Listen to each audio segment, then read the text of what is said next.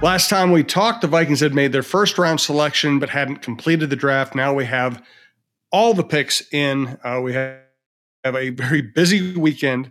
We saw some Gopher stars go to other teams, a lot of movement around the NFL with quarterback signings. We have a lot more to talk about today here on the Viking Update Show. I'm Jim Suhan from the Star Tribune and TalkNorth.com. John Krasinski is from The Athletic, also hosts the John Krasinski Show at TalkNorth.com, which is our Timberwolves and NBA show. I highly recommend checking that one out as well. Here at the Viking Update Show, Brandon Morton is our producer, of course. We're coming to you from the Aquarius Home Services Studios. Thanks to Aquarius, thanks to TSR Injury Law, and thank you to Star Bank. So I thought that the draft itself was fairly interesting, John.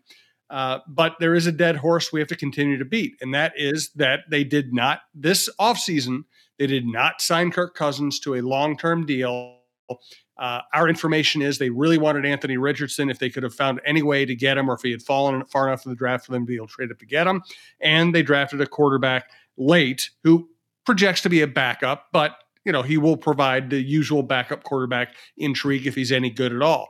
What do you think they're thinking about the quarterback position at the moment? Yeah, I mean, I do think that I'm kind of somewhat encouraged, I guess, by their process this way, in terms of I do believe, are in the market for a long-term solution at the position beyond the next couple of years. I think they know that has to be addressed one way or the other, whether that is eventually signing Kirk Cousins again or going out and getting a younger player. If we grant that the reporting of their desires for Anthony Richards is accurate, and I believe that it is. I think we've heard the same thing about them being very open to the idea of trading up to get Richardson. They obviously couldn't do it.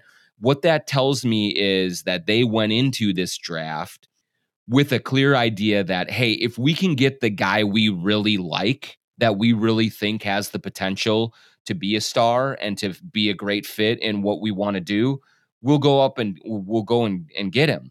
But we also aren't going to force something if we don't believe in it.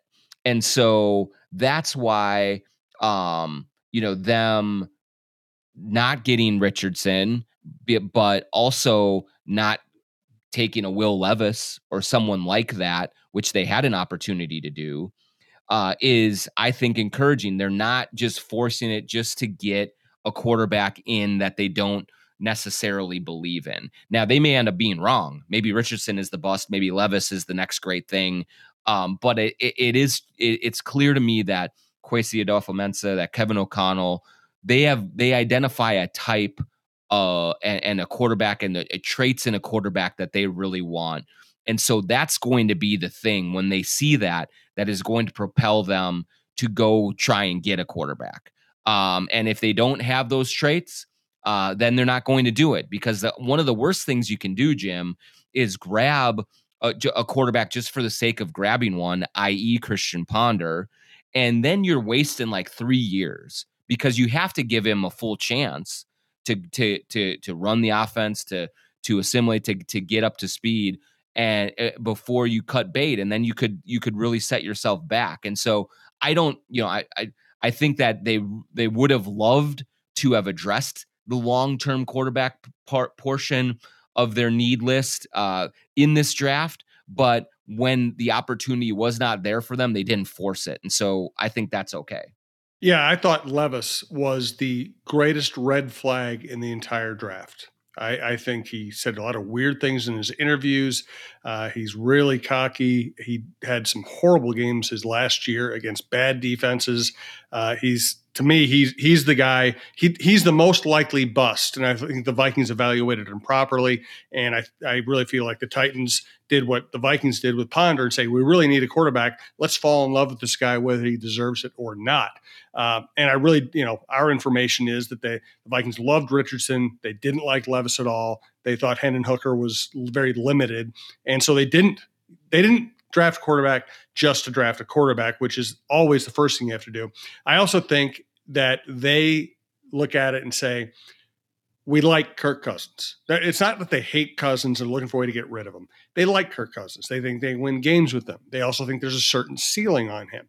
And to give him the big, long term, you're our guy for as long in the future as we can possibly see.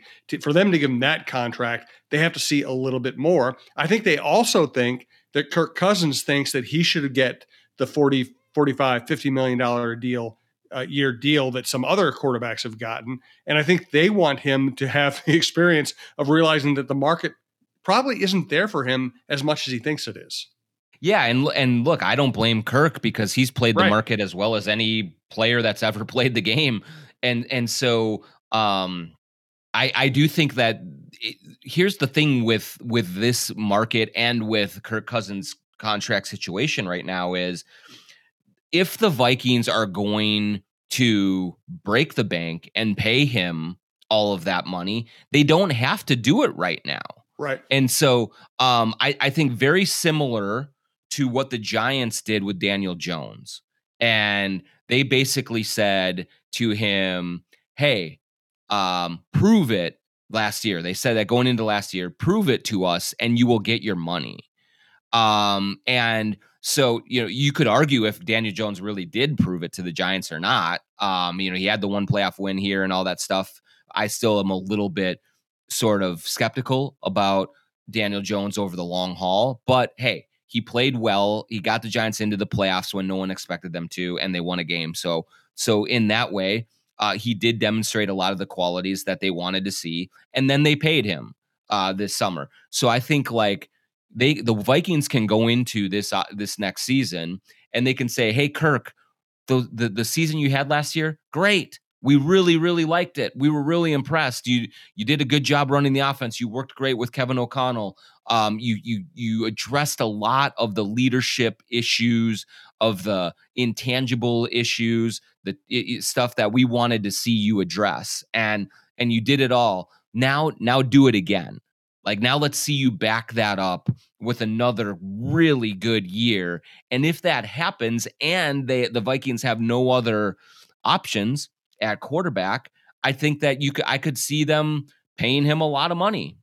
Because, like you said, they like Kirk Cousins. He has been very productive for them. It's not a case of them absolutely needing to address quarterback. They are not desperate for a quarterback right now. They have a good one in place. It's just, do they have the guy for the next 5 to 7 years or longer? And I don't think they can say yes to that right now. But if they come out next season and win double digit games again, and Kirk Cousins plays very well again, sure, yeah, you can definitely look at giving him another 2 to 3 year deal for big money, and because he will have earned it.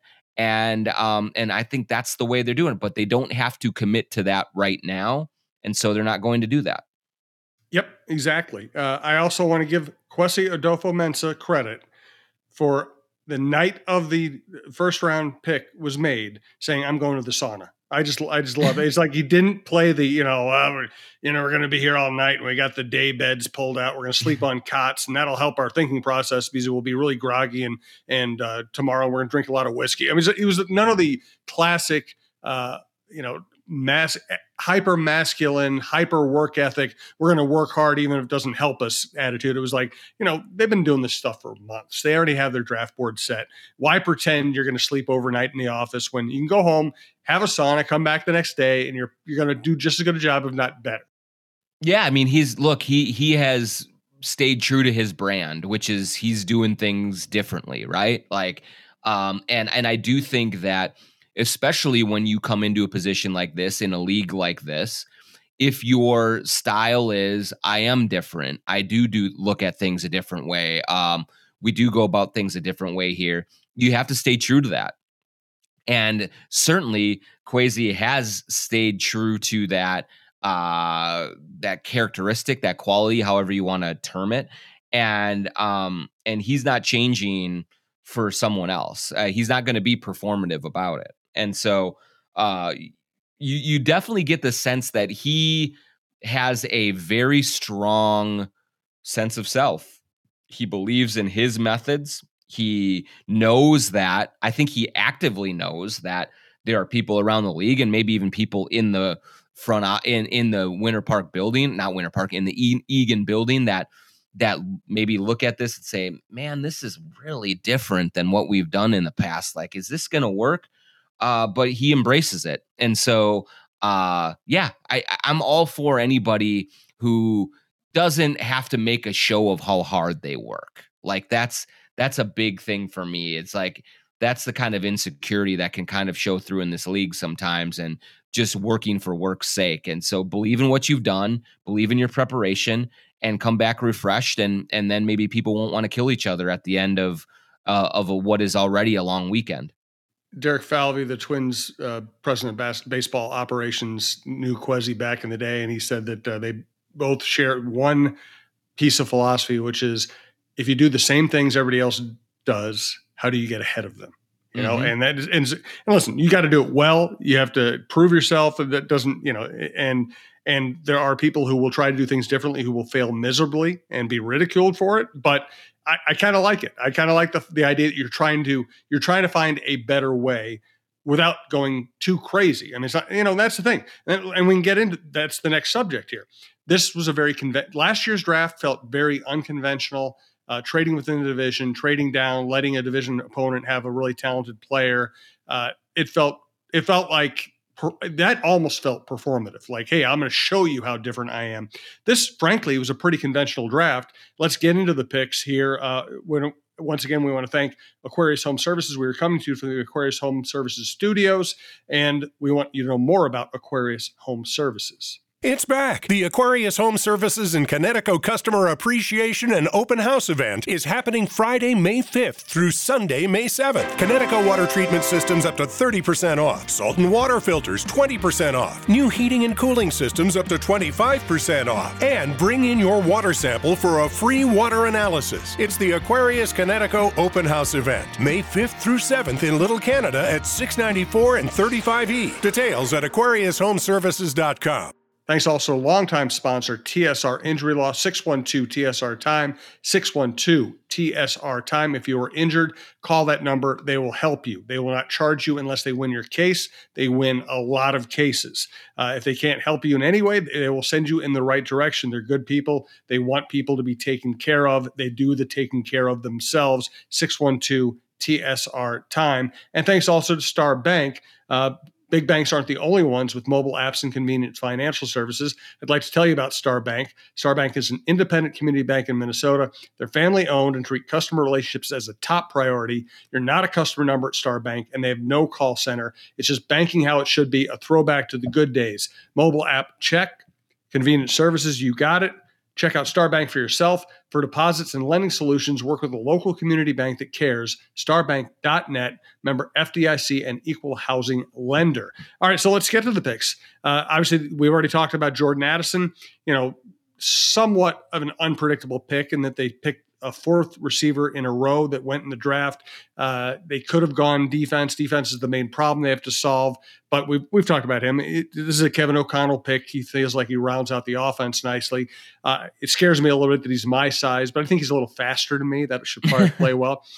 Then you go all the way. They didn't have a second round pick. So third round, fourth round, they take Mekhi Blackman, USC cornerback. Fourth round, they take safety Jay Ward from LSU. And, the conventional wisdom here sounds like it's on point, which is these are defenders that Brian Flores feels are versatile. He likes versatile defenders. He likes showing multiple looks to offenses. These feel like, again, pretty logical picks, especially with Flores' influence. Yeah, and I think I always when I'm looking in the immediate aftermath of a draft, rather than me trying to fake a knowledge about these players and a certainty one way or the other whether they're going to work out or not work out, I lean more toward the logic of it. Can you see why they made these picks? And for both Blackman and Ward, yeah, I see why they make these picks. They're at positions of need.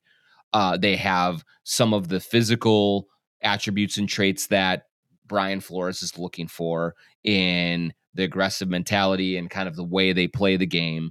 They come from big programs, USC and LSU, that look, it doesn't guarantee their success, but I like the environments that they're both raised in and the coaching that they've gotten and the preparation that they've gotten by playing in big games on Saturdays to get them ready for this challenge. Because let's face it, both of these guys are going to come in and have real chances to play big snap counts right away.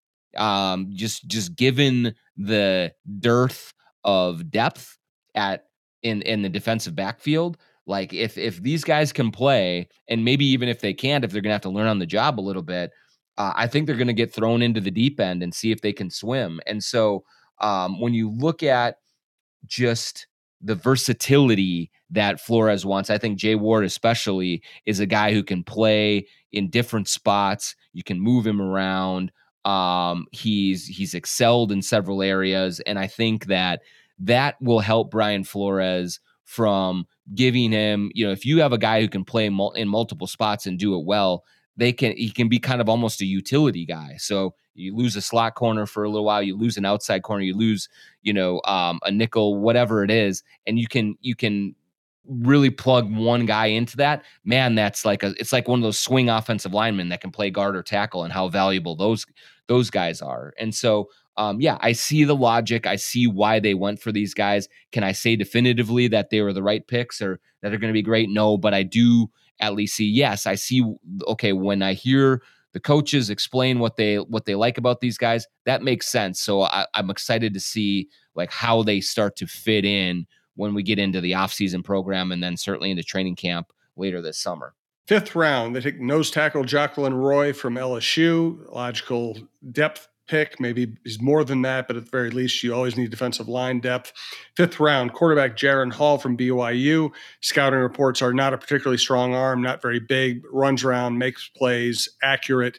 Have to see if his arm strength will play in the NFL, but he does have some good characteristics. He was very productive in college, although just about everybody's productive at BYU. 7th round, Dwayne McBride, UAB. This is where I will be I will be out of character. I'm going to be a really provincial gopher homer here. I would have loved to see them take Mo Ibrahim here. And listen, McBride probably has better measurables. Mo's measurables obviously weren't good.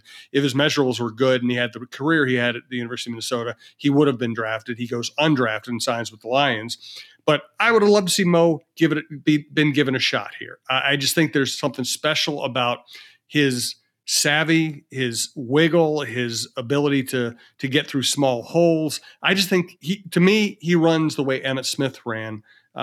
He's probably not the athlete Emmitt was, but there was something special about the way he navigated the football field. I would have loved to see him here.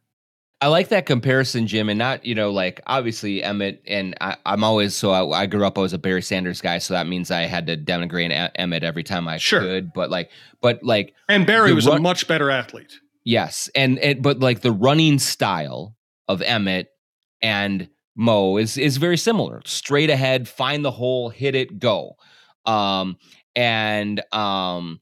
And so not going to like completely wow you like with the Barry's type jukes and things like that, but like super productive, super reliable, that sort of thing. So I and here the other thing that I love about Mo is that, man, you look at a guy who had so much adversity and just kept on coming back and not letting any of that deter him. I think in football in particular, that quality, that substance and fiber, it really tells you a lot about the chances of a player having success, because you have to grind in this sport like no other. And there's going to be really difficult days, and you're going to go through injuries, and you're going to hit bumps in the road. And it's often the guys who just don't give up that are the ones that put together long careers and are really productive. And Mo is one of those guys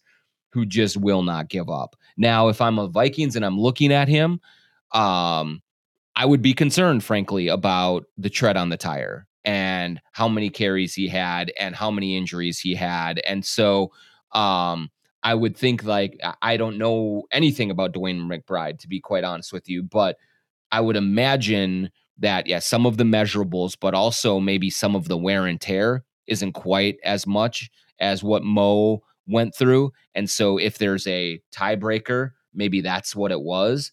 But I hope Mo gets a real chance in Detroit. I think that he has all of the intangible qualities that you want in a running back and in a player. And it would not surprise me in the least to see him as an undrafted player make the roster and eventually contribute, whether it's the Lions or whether it's another team that he gets a chance for, and put together a career after everything that he went through at the University of Minnesota.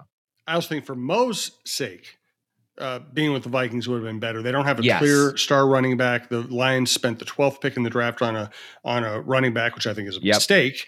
And they also just signed David Montgomery, who's kind of your classic workhorse type back that Mo would want to be anyway. So I think Mo would have fit better here. But whatever, Mo had a great college career. I loved everything about him, his work ethic, his toughness, his running style, his competitiveness. So I really hope he has a nice career. Let's get to the last thing we'll get to today. We'll be breaking down the roster. We'll pick different positions to talk about. We'll talk about where the Vikings probably look like they stand in the division. I wrote about that recently. But for today, let's just talk about quarterbacks.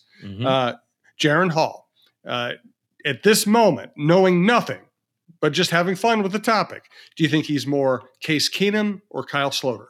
Well, I think it sounds like he's much more Keenum in terms of, like, I'm not saying that he's going to eventually start a bunch of games and stuff like that, but just in terms of like the qualities that he has as a quarterback. Like Sloter, I think, kept getting chance after chance because he had this big arm, because he was, physical tools that made teams say, gosh, if we could just get this guy to get his head on straight and figure the game out, he could really be a player in this league.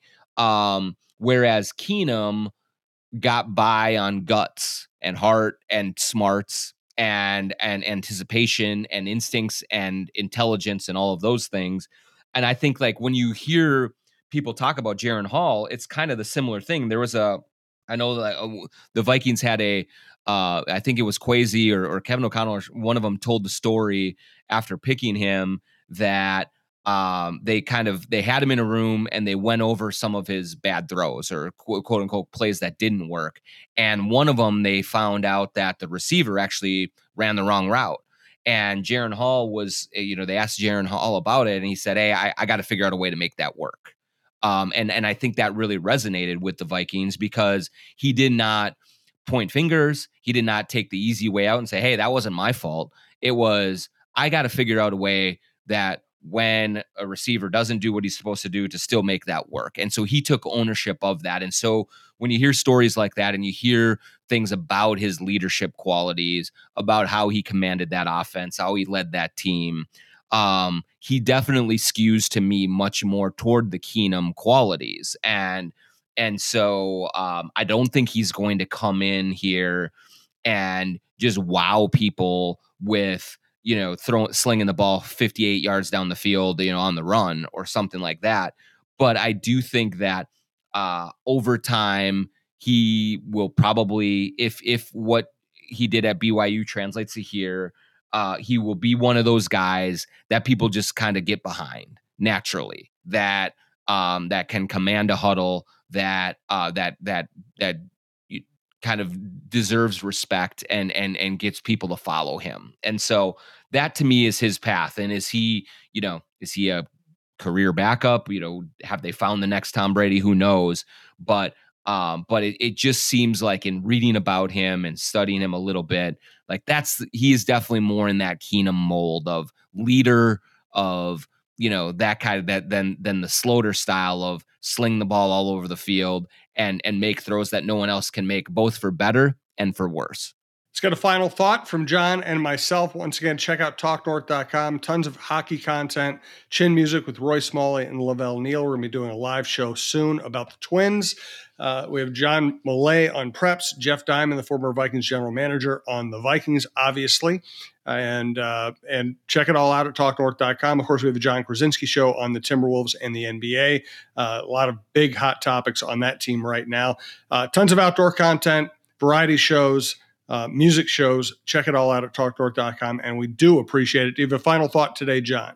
Yeah, just like now that we're through the draft, now that we're through most of free agency, it's going to be fun over the next several weeks as we're kind of in a little bit quieter period of the NFL, off season. That just to kind of play with sort of the new additions and see how they kind of stack up and fit in with the roster, with the depth chart. There's a lot. I feel like we have a lot better feel for what this roster is going to look like going into training camp. And I think for a lot of this offseason, there's been some real question marks about what are the Vikings going to do? How aggressive are they going to be in remaking things? Who's going to stay, who's going to go, all of that stuff. And now a lot of that has been addressed. I think still, it'll be interesting with Dalvin Cook. It'll be interesting. There's still a few questions out there lingering, but now we can kind of start to put the pieces together on the board and maybe have some fun projecting, what depth charts look like. And I agree with you, Jim, that, you wrote, I think last week, that this division is theirs for the taking, essentially. Now that Aaron Rodgers is out, the Packers not giving Jordan Love the 5th-year option and instead like negotiating some sort of, discount, mini extension says a little bit. And who knows, the Lions are the Lions. We'll see what happens. But they are in position, if some of these pieces come together, to still be really, really competitive and a real factor there. And so it'll be fun over the next several weeks and months ahead to really just kind of dive in and try and examine how this puzzle is coming together. And remember, there is no offseason in the NFL. The league is determined to make news. They will continue to do so, and we'll be here to analyze it. So thanks again to Brandon. Thanks to you for listening. We do appreciate it. We'll talk to you soon.